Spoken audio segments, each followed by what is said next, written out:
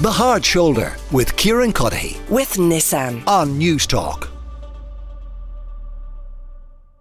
It is The Hard Shoulder. It's Anton Savage with you this evening, and I'm joined by Larry Donnelly, who's director of the Kennedy Summer School and law lecturer at the University of Galway, and Mary McCarthy, columnist with the Irish Independent, to give us this afternoon's update on all of the things we're talking about. And I suppose where we have to start is the weather this morning, Mary, because there will be a whole lot of people around the country going, it was fine.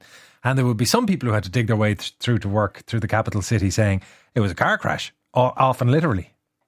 For me, it was the perfect snow day because we had a lovely walk to school with loads of snowballs. We ran through front gardens that hadn't been touched. And then I got to school and the school was open and I dropped them off and I went home and it was perfect. So we had a little bit of snow time in the morning and then they went into school. We did get an email from the school around noon saying, if you want to come down and pick up your kids, you can. So we all just ignored that. But I think like the kids, you know, they'll get a bit this afternoon. But I think like closing the schools, it's a real hindrance. It's a real, trouble for a lot of people. I didn't think it was too bad. The traffic was bad in Ranelagh this morning, but this poor woman, her car had broken down on the triangle there. So that was the cause of it. And then also people were going slower, obviously. But so the traffic was bad. But like walking around, actually, the roads around our area were okay. There was like great on the road. So it was okay. Well, it was funny. I was on my way in this morning and I was sitting on the seafront road in Marino. And I was listening to the Pat Kenny show and a report came in from the news saying, and the roads are particularly bad in the Marino, Killester, Clontarf area. I was thinking, by God, you can sing it. Because it was sort of 3 inches thick of solid ice. I mean, never mind slush, ice. And all that went with it. This, of course, is significant if you are Irish born and bred. If you are like Larry, you grew up in a situation where you had to shovel your car out in the mornings and you think he basically thinks we're wusses for even talking about the weather at this kind of situation. Well, no, I mean, I wouldn't say that. The only thing I say when I'm here is, I absolutely despise the snow. The mere mention of the word gets me angry, nervous, panicky, etc. because of all the things you just said, Anton. And one of the things I always hope after days like today's, people here always say the snow, isn't it lovely? I pray every time that something like this happens and that people will recall, whether they're on foot, in their car, on a bus, on their train, what a pain it is to get around on these sorts of days and come back to one of life's immutable truths, which is that snow sucks. Is there not a certain kind of snow? I was led to believe that the American Northeast came with large drifts where you could make snow angels and it was a relatively dry snow and it was all very romantic. You can, and that's great if you're a kid who has the day off school, like Mary said, and you can torture your parents and everything else and have that great fun. But then when you get to be a big old grown-up old person and you have to go to work and you have to do everything else, despite that snow, it quickly makes you hate it. And so I'm firmly in the snow hater camp. And I can always remember 2010 when we did have a decent amount of snowfall here and everybody was out frolicking, etc. in the snow. And my wife was raging with me because I was locked in the house, said I am not going out in that. It reminds me too much of bad days at home. Well, we're joined by Aoife Kealy, who is from Met Éireann, to give us a sense of what is ahead of us for the commute home this afternoon. Before that, Aoife, were you caught slightly on the back foot with the prediction of the snow? No, so I suppose the sleet and snow has been in the forecast really through this week with the kind of mention of rain as well. Yesterday there was a warning issued for the persistent rain with a mix of sleet and snow at times. It was quite a borderline situation, so we did expect that kind of the wintry mix to fall, so that rain, sleet and snow. But I suspect when people hear that kind of forecast, they think, well, that's something that will just turn into gick and I can still get to work. Whereas footpaths impassable, roads almost impassable, cars sliding around, people unable to take their bicycles to work, all of that stuff, that was probably bigger than people expected, was it? It may have been, I suppose that the big thing is, when a yellow warning is issued, there was one issued late last night for the snow and ice in northern areas at first and then for other southern counties. Snow is very impactful, so it's important, I guess, not to disregard those yellow warnings, and even for the rest of today, we do still have that yellow warning for snow and ice over the southern half of the country. But the rain, sleet, snow mixture will gradually clear to the south. The only thing with that is when people are maybe heading home this evening or so on, because the surfaces are already wet or slushy in places, like you said yourself, the footpaths and so on even have already been covered with that bit of sleet, snow or rain. As the temperatures drop off now tonight, there is that potential for ice in many areas. So even if the snow isn't falling anymore, it is still going to be very treacherous if anybody's getting out and about. So is your expectation, because obviously people will be looking now and thinking, right, if I made it into work, how am I going to find my way home? Is it going to be the bus? Will I risk taking the car? Will I take the bicycle? Are conditions in terms of ice and the treacherousness of the roads and paths likely to be as bad for the afternoon commute as they were for the morning commute?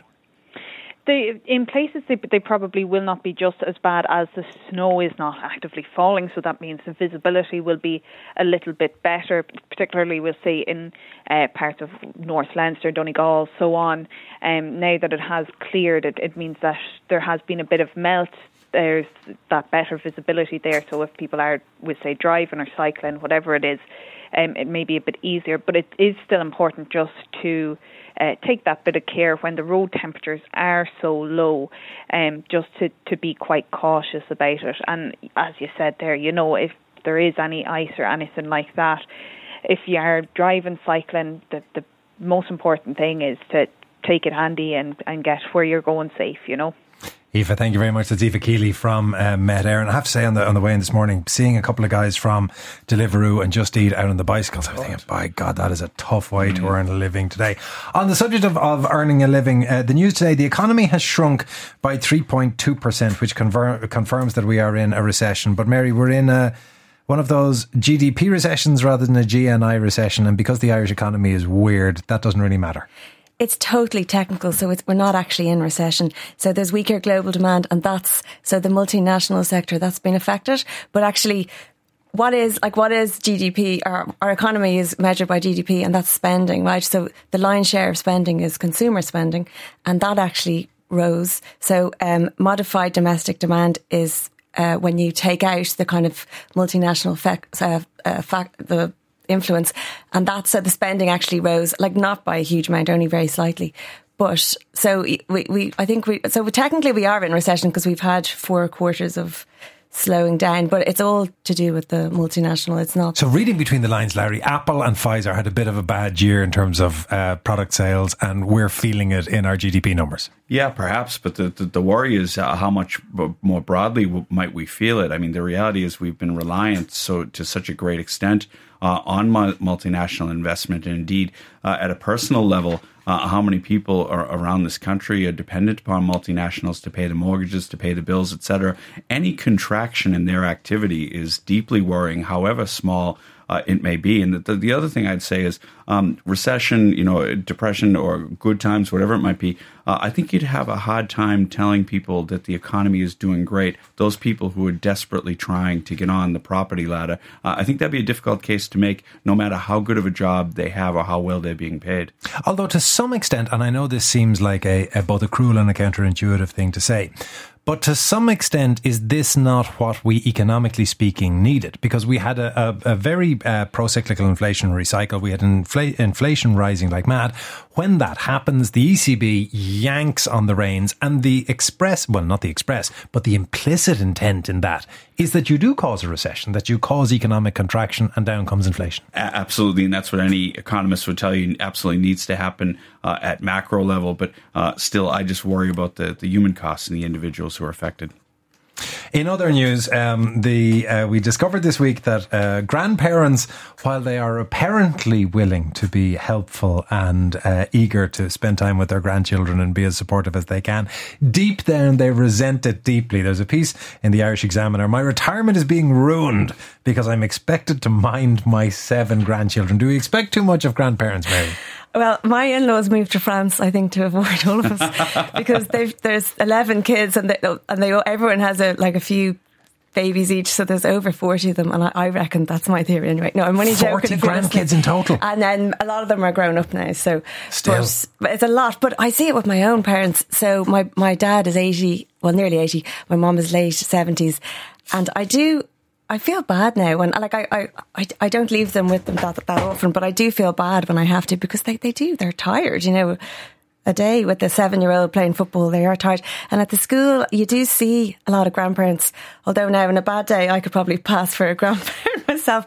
But you do see more grandparents picking up. And I mean, it's the kids bound out, they're bouncing around, and you've got, you know, grandparents in their late 70s. They just look a little bit exhausted, you know. But do you know what? There's a problem with the childcare system. Like, the primary schools are running the assumption that one parent is at home. You know, that's. But is that because the parents to some extent are exploitative of their own parents? Is there a tendency to say, sure, I'll just give mum or dad a call and I'm sure they'll be available. Sure, aren't they retired? There's a little bit of that going on, a little bit. But for a lot of people, they actually don't have any other choice. Like, if they were to pay a childminder, they just wouldn't earn enough, you know. And then also, maybe their kids, you know, there's a friend of mine, one of her sons, he's autistic, and he won't actually go with anyone else but his grandmother. And the grandmother now is exhausted. But so, you know, I think it's a bit of both. And I've definitely been guilty of, I'm going to go to the gym. Can I drop the kids? I've got a really important interview. You know, there is definitely a bit of that going on. Well, in the wake of the piece being published, a number of people are suggesting that one solution is to put this on a professional footing and pay the grandparents. Well, off the books, I hope. I mean, that might be the way to do it. Look, I think that there's a fine line. I think most parents know there's a fine line between when, you know, you're asking your parents to help out and, you know, they're willing to do so, versus when you're kind of pushing the envelope a little bit. I just have to say, I don't know. There's a lot of grandparents who do I'm delighted to, and you don't know that they're going home on it. But you should know your own parents well enough to know when they're saying what they're saying and what they mean, if they mean what they mean. I can only say that. You know, as an older parent, and, you know, my wife and I were both older, we never got the chance to engage in such elder abuse. So I suppose there's some jealousy here at work as well. See, if we put this on a professional footing, you could rent somebody else's grandparent for this purpose. We were talking earlier on about the weather. While holidaying in Leipzig, Germany, we had to take 2 trams, then walk through minus 21 degrees to meet friends at a local aqua centre. Even in these terrible conditions, there were 200 people there enjoying the pool, sauna and steam room at 5 o'clock in the evening. Another I'm with Larry on the snow front. Hang on a minute, let me find exactly why he's with you. I'm with Larry on the snow front. I lived in NYC for 20 years and I spent too many days shoveling the sidewalk, and they are far bigger in America. None of your little mealy-mouthed paths out there. But I now live in Belen Medina in the Costa del Sol, and snow is a distant memory. It's 20 degrees right now, so I can't complain. Well, thanks so much for letting us know. I think I'll book a holiday this evening. And one final one that I can get your views on before we move on, because this, of course, is the referendum commission has been out. There's been a lot of discussion around the upcoming yes or no votes, depending on your side of things. And the critical question is the one posed in this text. Can you settle a bet in my own head? Numerous ads on all week about voting in the upcoming referendums. But I would have thought that the plural of referendum is referendi. What's your valued view on this, Anton, says Mick? Well, setting my view aside, Mick, Mary, where do you stand on I as a new introduction, dum, I or ah? I'd say I. Wow. Larry? Dums. You say that with a great... That's a man who has a reasoning. Well, I did my first degree in Latin and Greek, and I can't remember the exact reason. I wish I'd done my homework before I got here, and it's a long time since I did my degree. But dums is actually, you're on safer territory with dums. I think it is to do with the Latin plural of dum in this context not being da, and it is now an English word. I think it's a gerund or gerundive, and I can't remember exactly, so I don't want to get this wrong. I don't want to get this wrong, and I know classical scholars will be on to correct me in a second. Well, there you go, Mick. Who knew you'd get such a high-end analysis as that? And if anybody else has a view, 53106, or you can get us at 087 1400 106 on WhatsApp. Text on the grandparents. There's no way I'd be able to work if it wasn't for my mother taking my kids. It's part of life now. I hate to say it, but it's nearly expected if they're in a position to do so. This goes back to why move to a different country. The problem is people are having kids older, so now grandparents themselves are older, and that puts them under a lot of pressure. Well, big thank you to Larry Donnelly, Director of the Kennedy Summer School and Law Lecturer at the University of Galway. Likewise to Mary McCarthy, columnist with the Irish Independent. The Hard Shoulder with Kieran Cuddihy. With Nissan. Weekdays from 4 on News Talk.